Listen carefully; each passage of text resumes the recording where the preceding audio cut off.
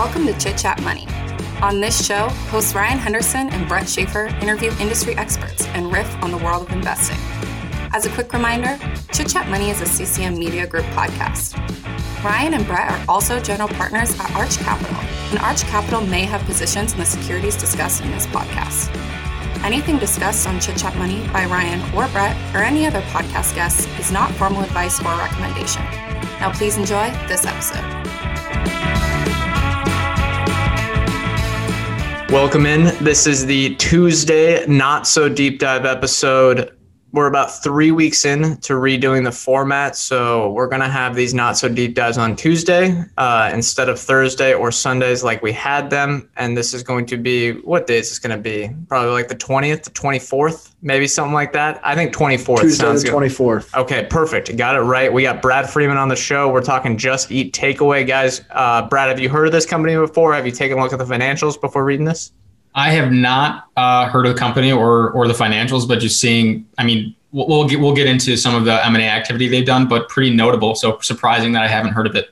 Yeah, it's newsworthy. And if you don't know, it's going to be very similar, but slightly different than the DoorDash and Uber model. They're in the same food delivery space. Excited to talk about it. I think all three of us, this is the first time looking at it. So we're going to, if you're listening for the first time, it's our first time as well. Ryan, I'll kick things off to you. Do you want to introduce Just Eat Takeaway? And again, if you're listening, their name is a bit strange. It's a merger. They just merged the names, and they merged with Grubhub, so I'm surprised they don't just call it Just Eat Takeaway Grubhub now. But that would have been too much of a mouthful, Ryan. But Ryan, do you want to introduce the company and talk about our sponsor, Potential Multibaggers? Yeah, so I'll talk a little bit about the sponsor, and it's the service is Potential Multibaggers. We just had our friend Chris on. If you've listened to that episode, he talked about Fiverr. So if you want to know kind of his strategy, how he approaches his investments, that's a great place to start. A few updates though. So we've got some new team members on the writing team for the Potential Multibaggers. There's Nathan and Leandro along with Mark, who's still there. And he gave us a little update. So I'm not sure how exactly he got this, but he was able to figure out the compounded annual growth rate of the Potential Multibagger stocks. And since May of 2017, his positions are up 57%. That's his compounded annual growth rate. Not bad. It's decent returns. Decent returns. Watch out, Jim Simons. Yeah. Brad, you have some? Yeah, and I know you guys both know this, but in case anyone doesn't know that means 50% average growth through that period, not 50% aggregate growth throughout that period. So pretty darn impressive. Kudos to you, Chris. Yeah, for sure. And Ryan, do you want to talk about where people can find that and what the service is about? Well, you can go look it up. It's on Seeking Alpha. I think we have a link in the show notes as well. Just look up, or you can find him on Twitter @FromValue. Pretty much just look up Potential Multibaggers. You're going to find it. Yep, exactly. And if you can't find it, it will be in the show notes. So get that link and you'll be able to talk with him, sign up for the service. And they have a 2-week free trial. So you can check it out, see if it's something that you like, and then decide whether it's something you think it's worth paying for yourself. He made sure to tell people that canceling is really easy. He's made it seamless. He makes you want to be on there. So boom, learning from Netflix, one of the classic multibaggers. So, all right, Ryan, do you want to talk about Just Eat Takeaway? Yeah, so it's not even Just Eat Takeaway. It's justeattakeaway.com, and they are a leading global online food delivery marketplace. Basically, but it isn't just one app or marketplace. It's sort of an amalgamation of a bunch of different services depending on the region. So it's a conglomerate really, but it's all under the Takeaway or Just Eat Takeaway, JET for short, brand. And most people are probably familiar with the delivery marketplace model since there's, especially domestically, it's like services like DoorDash and Uber or Uber Eats, but it's a little different. So Just Eat Takeaway, for reference, is home to 60 million active consumers across 24 different countries. And so consumers come to the Just Eat Takeaway apps looking basically exactly what you think. They're looking for food, and then Just Eat Takeaway has more than 250,000 restaurants around the globe on the platform that you can choose from. You can pick whatever food you want. You select the food, you order it, and either go to pick it up or you have it delivered. And so the delivery varies by market. And so this is where it's kind of nuanced. So some of their restaurant partners have their own fleets that do the delivering. Some don't, which means that Just Eat Takeaway has to provide the delivery. And so there's 3 different ways they can do that. They have Scoober, which is like fully employed couriers, which they have like electric bikes. If you go look up Just Eat Takeaway couriers or Scoober, you're going to see these people in bright orange gear. They're all smiling, bikes. Which is exactly what the job, everyone's so happy during the job, right? They love their bikes. They're just in love with this job. Yeah. And so that's one way that they deliver. The other one is Delco. And so this is the model that they got originally from their Canadian service. I'm blanking on the name. It's like No Dishes or something like that. There's so many names, yeah. But this is the independent contractor delivering food. This is a lot closer to sort of the Uber Eats, DoorDash model. And then the third option is third-party delivery providers. So it's a completely different business. Essentially, they're offloading their orders to these third-party delivery providers. They're trying to lower this as a part of their strategy. Like they want the third-party delivery providers to be limited on their platform. So that's hopefully going to become less a part of the business over time. And then if it's delivery, consumers pay the delivery fee to cover the cost. But as we know from most of these logistics providers, that's not super profitable, that business. I would say it's tough margins. The CEO has said structurally non-profitable. Yes, tough margins for sure. And then just for reference, they have the marketplace model is very similar to the legacy Grubhub model from like 5 to 10 years ago. That was very popular, where you're not necessarily doing the delivery, you're just creating the marketplace. And that makes sense why they acquired them, because they have the similar models. Although in the United States, DoorDash and Uber Eats have kind of been growing rapidly with that more, I wouldn't call it vertically integrated, but just doing the delivery themselves. Yeah. And then as far as actual revenue, Just Eat Takeaway makes the majority of their money by implementing a 14% charge on the gross order value for every order. I think that may vary depending on the market and depending on certain factors, but then they also make money with every restaurant that signs up. They charge them an upfront cost. That's a smaller portion. There's a few other revenue streams that we'll talk about that are other ways, but the majority is that 14% charge or that commission on the gross order value. And then history, it's basically Just Eat Takeaway is the byproduct of 2 decades of mergers and acquisitions. So sorry if I'm butchering this name, but Jitz Groen today is the CEO, and he was the original founder of Takeaway in 2000. How was that pronunciation? I think it was okay. Dutch and German stuff can be really hard for Americans. So I think we'll do the best we can.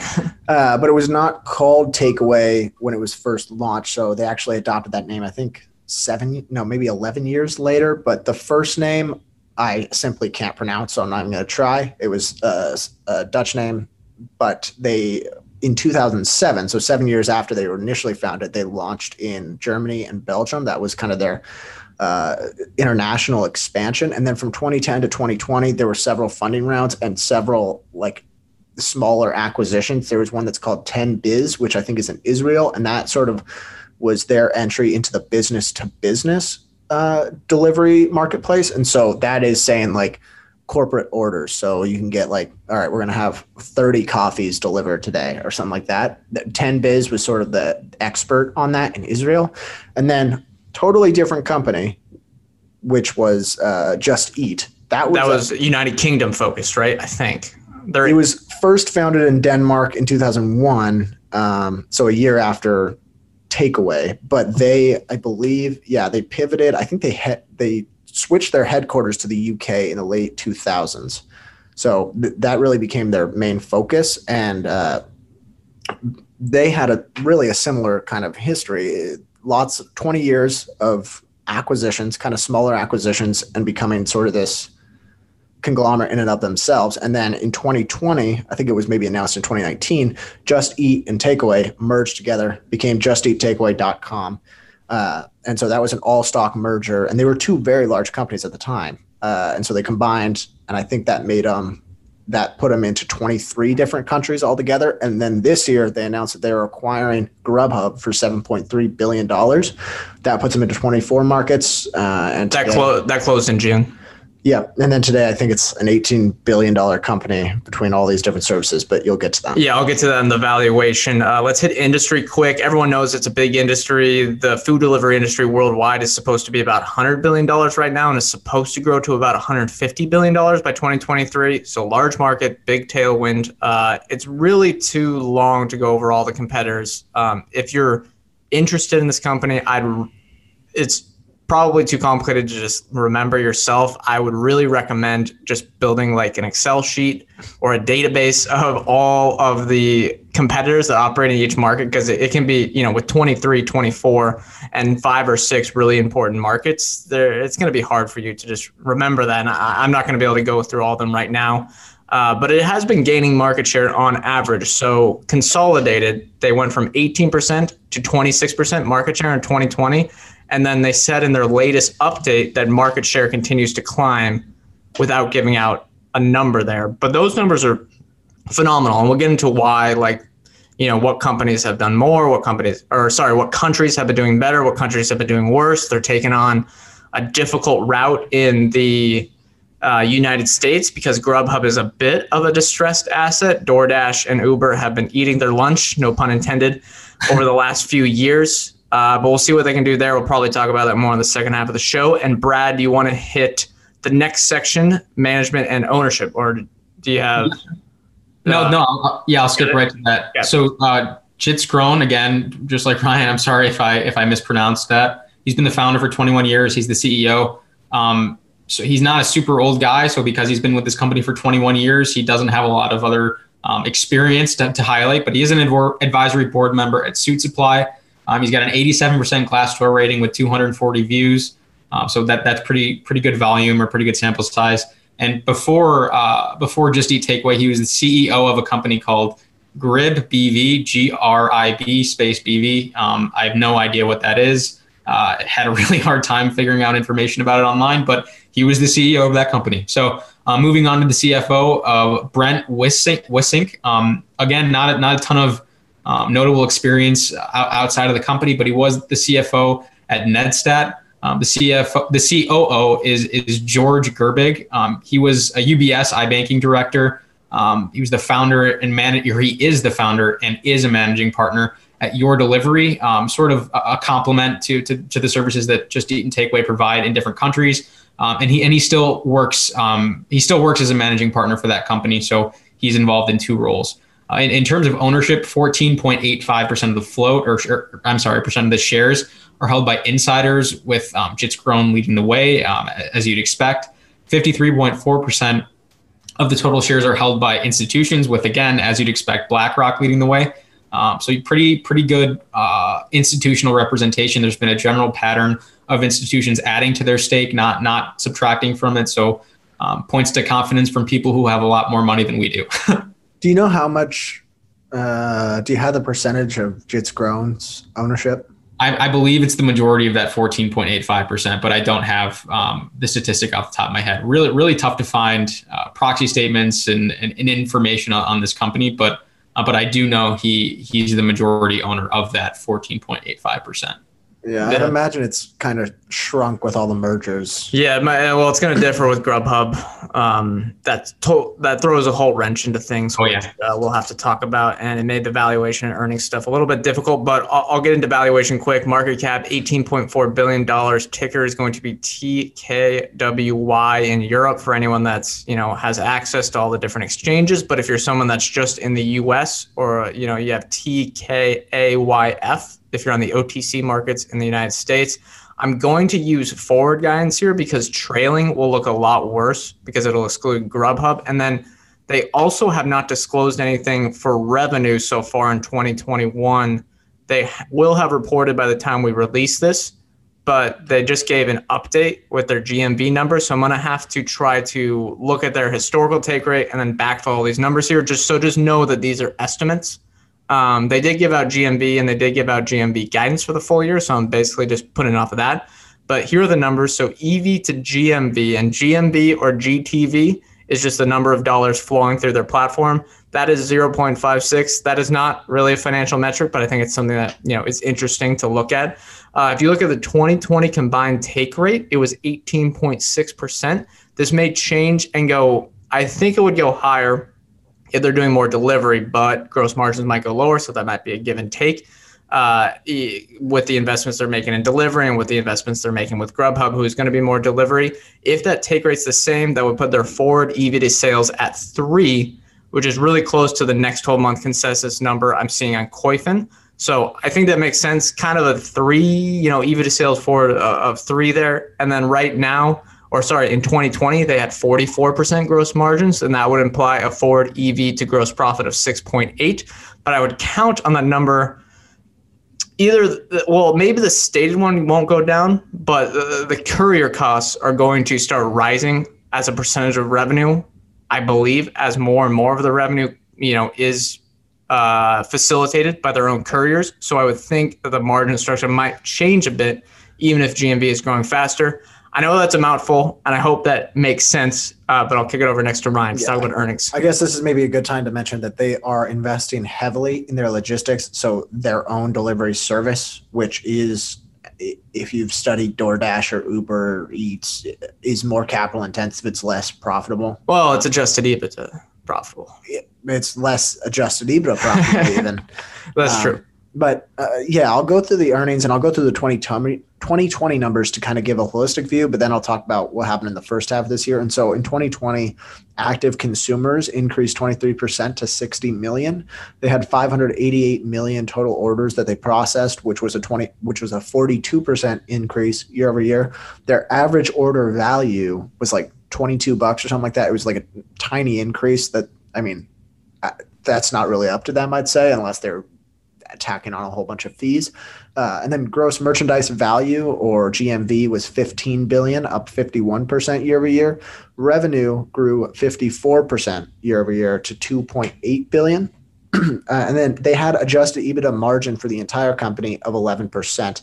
And so what's basically going on here is that they have, in their core markets, so Germany, Netherlands, the UK, their adjusted EBITDA margin is north of 30%, but they are investing heavily. Apparently, this is, I guess, what they're trying to tell shareholders is they're investing heavily into these new markets or emerging. They're not really emerging markets, but they are emerging in these markets. And so they're investing heavily to do so. And their adjusted EBITDA margins are pretty low because of that. And they're kind of saying that advantage is they already have these profitable segments. So they use that cash to invest in these ones that aren't profitable yet. Yeah. And so for the first half of 2020, overall growth pretty much continued, as you can imagine, with COVID. And so orders increased 61%, 51% if you include Grubhub, and then gross transaction volume increased 62%. So their GTV guidance, or what they're expecting for the full year, is between $33 and $35 billion.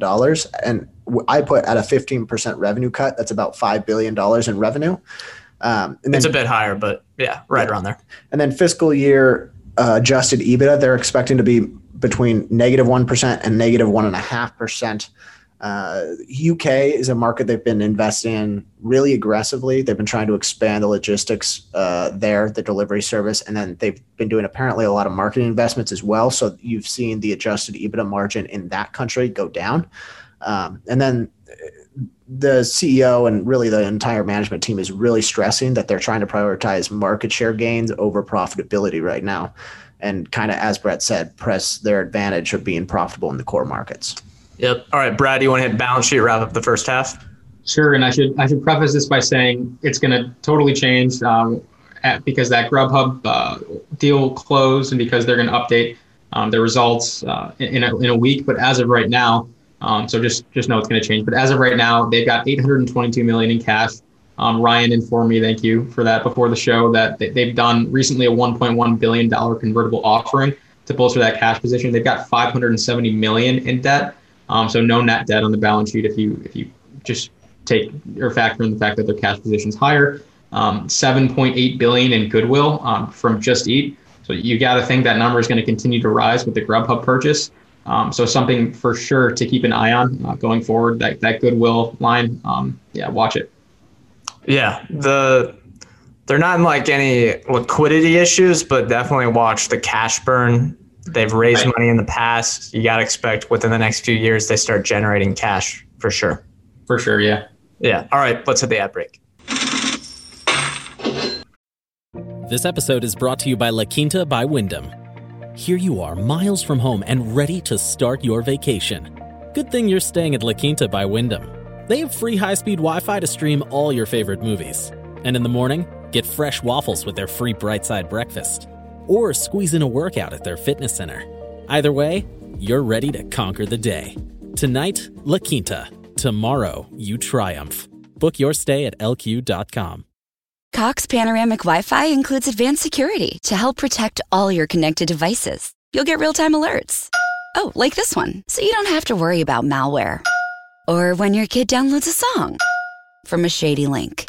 And now all your computer can play is red color, where are you? all blocked, thanks to advanced security, included with Cox Panoramic Wi-Fi. Advanced security must be enabled in the Panoramic Wi-Fi app. Restrictions apply. Welcome back. Next up, we have anecdotal evidence. We got nothing except Grubhub probably in our home market. So Brad, anything for you here? Yeah, I mean, we're recently undergraduates, so I'm sure we've all used Grubhub pretty liberally. But I will say I do kind of prefer ordering directly through a brand just to give them that direct-to-consumer business. And that is probably because I own Olo, which is the company enabling this direct-to-consumer digital business. So I'm clearly biased there, but I do sort of lean towards supporting the local restaurant or the chain over the aggregator. That's just me. Yeah, I really don't. I've never thought these services were that valuable, to be totally honest. And maybe that's just me, but I think we've talked about for the price. Yeah, I mean, it provides value, but it's expensive. It seems like a solution looking for a problem. All of these, or just for rich people. I don't know. Yeah, or I mean, okay, it was important during COVID. I think it was even deemed an essential service. But if you're in like a city or a metropolitan area, go walk to your restaurant. Or even a smaller one like us. Like we're in a small city of like 20,000 people. It's still walkable. Yeah. Like the only reason I've ever used some of these third-party services like a Grubhub, like a DoorDash, is if I've gotten if I've gotten a discount or a gift card I get Uber Eats gives me like a $30 discount once a month. I'm like, all right, cool. Let's use that once and then I'll never use you again. I mean, to be honest, I have no loyalty to any of the services. I think I have one of those like app folders of all these different services for whichever discount I get. Yeah, I'm in the same boat. And the thing is, the first impression, like with me, is Grubhub is just a terrible asset right now. They've lost in the United States. And maybe that's fine because Uber and DoorDash, from our point of view, it seems like the unit economics are bad. So if it scales, it's not going to even be that great. But either way, I do get worried about the Grubhub purchase. It seems like their operations supported by the marketplace in Europe, at least, are better. And Australia, too, is one of their big markets. But yeah, US, I kind of struggle. All right, let's hit future growth opportunities. Brad, what do you have for? Yeah, and I'm going to kind of go way out in left field here. So kind of expanding beyond restaurant delivery and into a more holistic on-demand commerce solution. The cannabis industry, where it's legal in certain countries, is very new and very unorganized. The technology stacks and logistics are pretty awful at this point in time, to be totally candid. So a company like this, with its know-how on how to deliver goods that spoil and have to do it within a certain amount of time. Cannabis is even easier than food, so it seems like a pretty natural extension from food to cannabis, and I'm sure it's not even on their radar right now, but to me it makes sense. There is, I know that sounds like pie in the sky thinking, but these delivery service providers could definitely tap into adjacent markets. We saw them. DoorDash is doing that right now. DoorDash heavily. With GoodRx, with like whatever it is, prescriptions. And they're doing grocery. There's definitely reason to think that they could move into other markets as well. What about you? All right, I'll go first. Okay. Go out of order. I have Takeaway Pay. Surprised they got payment stuff. It's not the same as a normal payments thing, although that probably would be nice with their marketplace to just like integrate stuff with the restaurants and stuff like that. But that may be harder than I'm thinking. But this is just like a digital allowance given out to employers to give employees to order food. Pretty good system. If you're a big company, they said they have like Spotify, Airbnb, some big companies on there. That's kind of nice for people's lunch. And I think it makes sense if a lot of these companies, it seems like they are investing heavily in work from home perks, like $10,000 a year sometimes for employees. This seems like a pretty good way to get, the perks in. You kind of lock those in, very recurring for lunchtime orders. That seems like a solid business. Although, again, it all comes back to, how good are the margins? But it seems like a good way for pretty consistent demand there. I like that idea. Ryan, what do you have? Mine's promoted placement. So this is their feature that allows restaurants to promote themselves on the platform. And it's if you're trying to think about, I can imagine most people understand how that works, but think about it kind of like Google promoted searches. It's advertising. Yeah, it's very simple. And then, Just Eat Takeaway's focus right now is eating market share in their respective areas. If they're able to do that, if they're able to maintain their dominance in their existing markets where they're already doing really well, that means really their core value to restaurants isn't necessarily the delivery part. It's the lead gen and being able to get consumers more and more sales to their restaurants. So I imagine as market share grows, the value prop to promote your restaurant grows as well. So just adding more consumers, the value on promoted placement goes up. Yeah. That could be a way to get margins up. It's just tough. Like if your whole thing is like, we're going to do this super unprofitable thing just so we can do this small profitable thing. It's like, what? Why? But it isn't super well, I guess. Oh, the marketplace. The marketplace. I'm thinking about the delivery. The marketplace is pretty, is really profitable, but yeah. That's kind of one of my lowlights. I'll talk about that after. But Brad, you want to go with your highlights and lowlights first? Sure. Are we doing bull case, bear case, or do you guys want to go right to highlights? We're going to do, we have highlights and lowlights, then bull case, bear case. So highlights and lowlights. Got it. So I love that 21 years into this company existing, that it's founder led. And I listened to a few interviews. It's hard to gauge because, he's not an American, but he does seem like he's a candid and honest person. And I'll say that I think that about pretty much every CEO that I listen to. So you can take that with a large grain of salt. But I really like that it's founder led. He's integrated. He has a long history of integrating these large M&A projects effectively, which gives me some confidence that maybe he can figure out Grubhub, because again, like Brett and Ryan were saying, it has not done well in holding up market share in the United States. Yeah. Yeah, he's kind of giving me Robert Para vibes. I don't know if you remember him, but he was the CEO of Ubiquity. Yeah, it's not Ubiquity Networks. So I thought it's Ubiquity. We actually did a show on them a few months ago. So he's also the owner of the Memphis Grizzlies. Kind of gave me similar dynamics. He's young, so but I'll talk. Yeah, youngish. Brad, you got some? Yeah, I forgot to talk about my low light, so I'll do that super quickly. So just to be totally candid, upfront, honest, and I think Brett and Ryan maybe feel similarly, I really hate the delivery business model. I don't see fat margins in a scalable fashion for a long time for these companies. So lofty top line growth might be awesome, but it might not matter all that much, to be totally candid.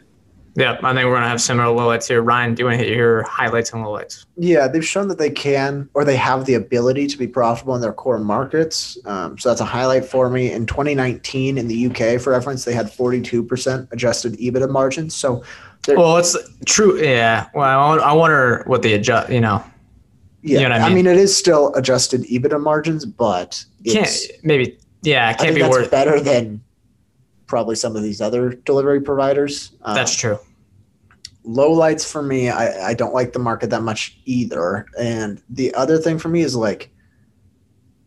how many consumers are like me where they have a bunch of these apps downloaded and then they just go to the lowest cost provider whenever they need the food? Yeah, it might be different, not in the United States. It might be different in Europe, but I see your point. I was looking at the market share breakdowns, and even all right, in the UK, you've got Deliveroo, who's now a public company. You've got another. Yeah, I guess, Jet is only 26%. They're growing market share, but they're still, they're not majority or even close. So. So my thing is I don't like.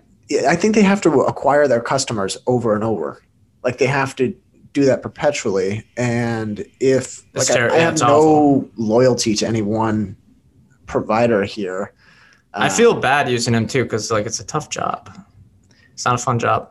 Yeah, and then also maybe it's just being in the U.S. and sort of the regulatory environment over here. But whenever I think about the benefits that these delivery providers get from scale, it always feels anti-competitive. So, like, oh, we can prefer certain restaurants over others because all the consumers come to us. Oh, we can start to raise our take rate because we are the main provider. Okay, the restaurants are screwed. It's just not a stakeholder-friendly operation. Yeah, that's my main low light. There's not enough dollars to go around. Brad, what do you have? Yeah, just saying or talking about what Ryan's saying. It feels better if I want to order Jimmy John's. It feels better going to jimmyjohns.com and ordering Jimmy John's through their website. And again, maybe that's because I'm biased and on Olo, but it I don't know. The brand disconnect when you go through an aggregator is very real. And I am sort of loyal to my favorite brands. So. Yeah, you may just be a dedicated shareholder, but I think I agree. And even with the smaller restaurants, their websites are usually pretty bad, which I don't know what. I just call. Or call. I mean, yeah, if it's one you've been to before, just call and order. But like, if it's something else, like, I don't know. I usually just go through Google Maps and the website's there. It seems pretty simple, and you can just miss it, and then you just take 5 minutes and go get it. But that's all anecdotal, so it's kind of tough to, you know what I mean? Like, what are your highlights and lowlights for the business? Track record is good. Track record is good. UK business is doing really well. I think delivery, or I forget what the numbers were, but just take a look at their UK business. It's growing rapidly, and then margins from the marketplace could give them a small advantage when trying to grow delivery. Lowlights, same as you guys, food delivery is going into the too hard pile.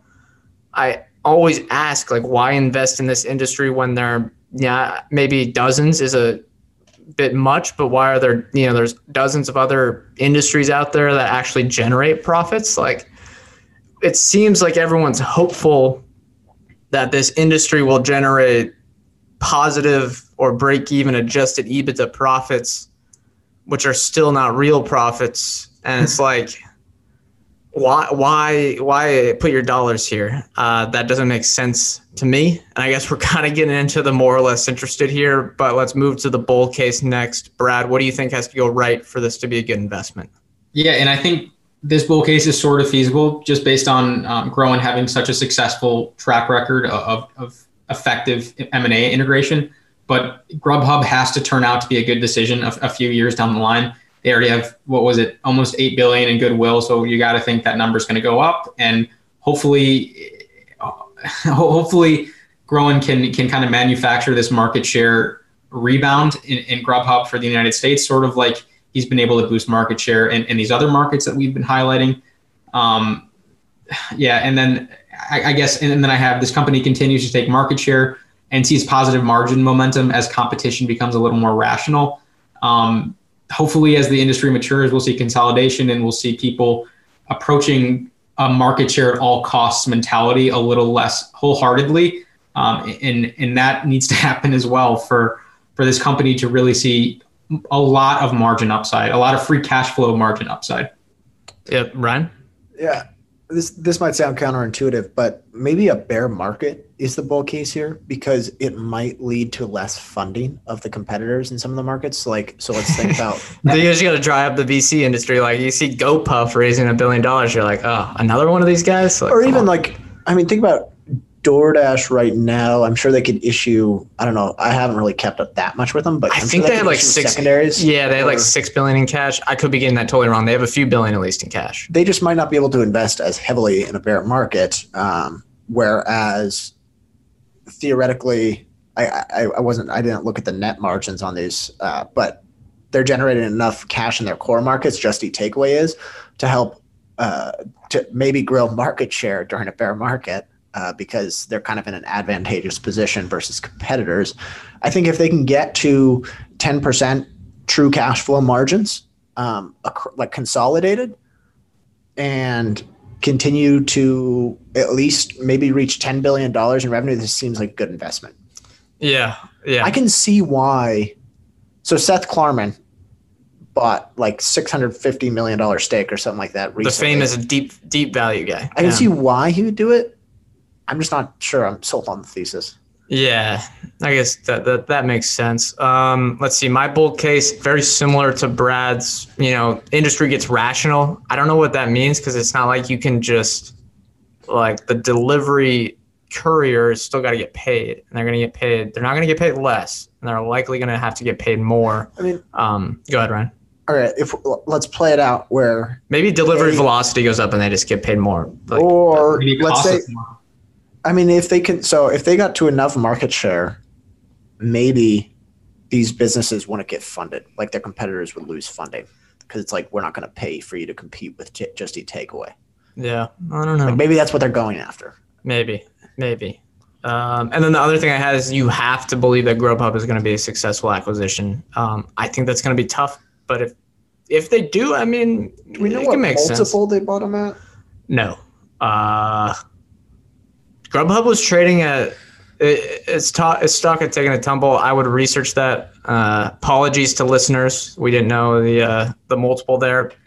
Assume it's lower than DoorDash's because DoorDash trades at a very steep multiple. But let's move into bear case. We've talked about some of those things. But Brad, what do you think could go wrong with this investment? Yeah, I don't have a ton new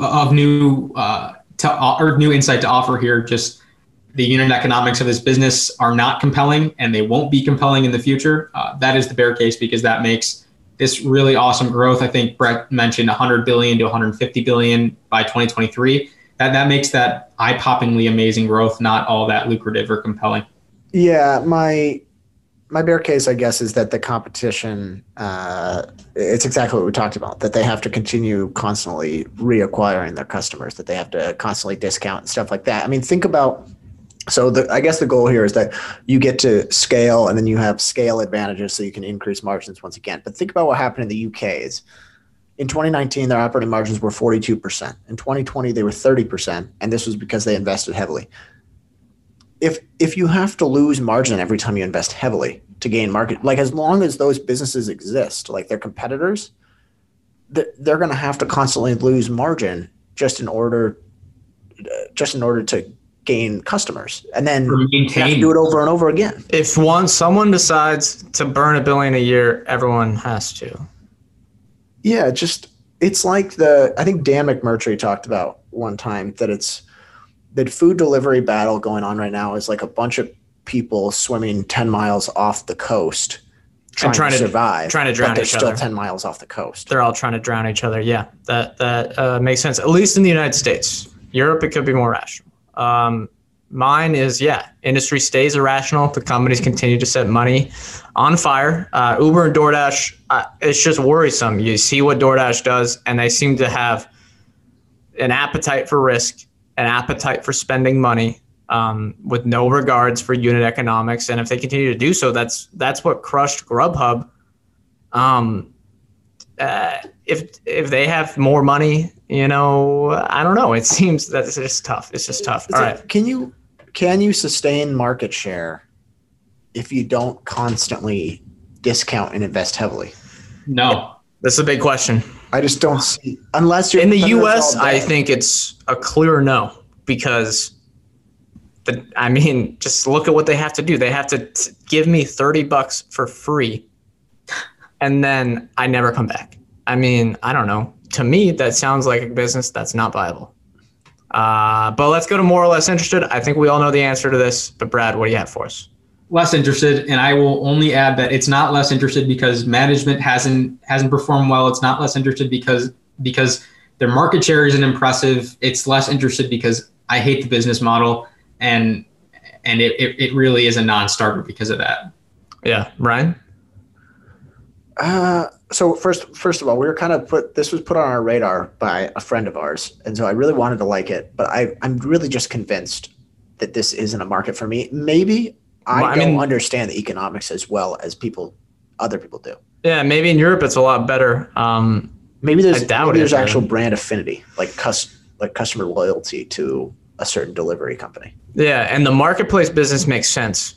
It's great. You don't have any costs. It's just whatever. You're the middleman. But if everyone's forcing you to do delivery, then it's like you can't just say like, we have this marketplace business and we're going to keep it. You can't just keep it. You're forced into these low margin things with delivery, either hiring or contracting out workers, and that makes it tough. Yeah. So you're less interested? I'm less interested too. It makes me think of that quote. Charlie Munger's not the only one that said it, but he basically said if you have a good business run by a bad manager, it can be fine. Kind of like the Coca-Cola example or whatever, the ham sandwich type stuff. But if you have a bad business run by a good manager, usually the bad business wins out because there's nothing you can do if the economics don't work. I mean, people love Dara Khosrowshahi. Excuse me for saying that name wrong. I just kind of try to say it fast. But he was great at Expedia. Seemed like he had a good track record. He was at IAC. They have, they're really good at incubating management talent. But Uber, it just seems so tough. Like, what are you gonna do? What are you gonna do? I feel the same with Just Eat Takeaway. Not a bad valuation though. Valuation is better than DoorDash, although DoorDash is growing really fast. Valuation, it's not bad for Just Eat Takeaway. It's not bad at all. Yeah. All right. Stock for next time. Brad, do you have one for us? I know we didn't talk about this beforehand. Let me go through one or two, and then if you guys have done them already, I'll let you know in a few days. What about Grow Generation? Let's do that one. That's been a recommendation from a lot of people. So really? All right. That's perfect then. And what is it? Is it cannabis, I'm assuming? Ancillary. So they provide fertilizer and professional services to support the cannabis industry and growers. So I do invest in three of the growers. So I'm very interested to explore some ancillary plays. Okay. And this is not Scott's Miracle-Gro. What's it called again? No, not Scott's. That's their main competitor. So Grow Generation. It's a retail chain that has been very aggressive with a public market roll up to boost growth and rightfully so, just based on cannabis having a 20% CAGR for the next decade. But yeah, they really support the grow operations of these large and small enterprises. All right. Should be fun to talk about next week. All right. Let's wrap things up. Remember, we are not financial advisors. Anything we say on this show is not formal advice or recommendation. Ryan and I are general partners at Arch Capital. Arch Capital clients may hold securities discussed in this podcast. Thank you all for listening. We'll see you next time.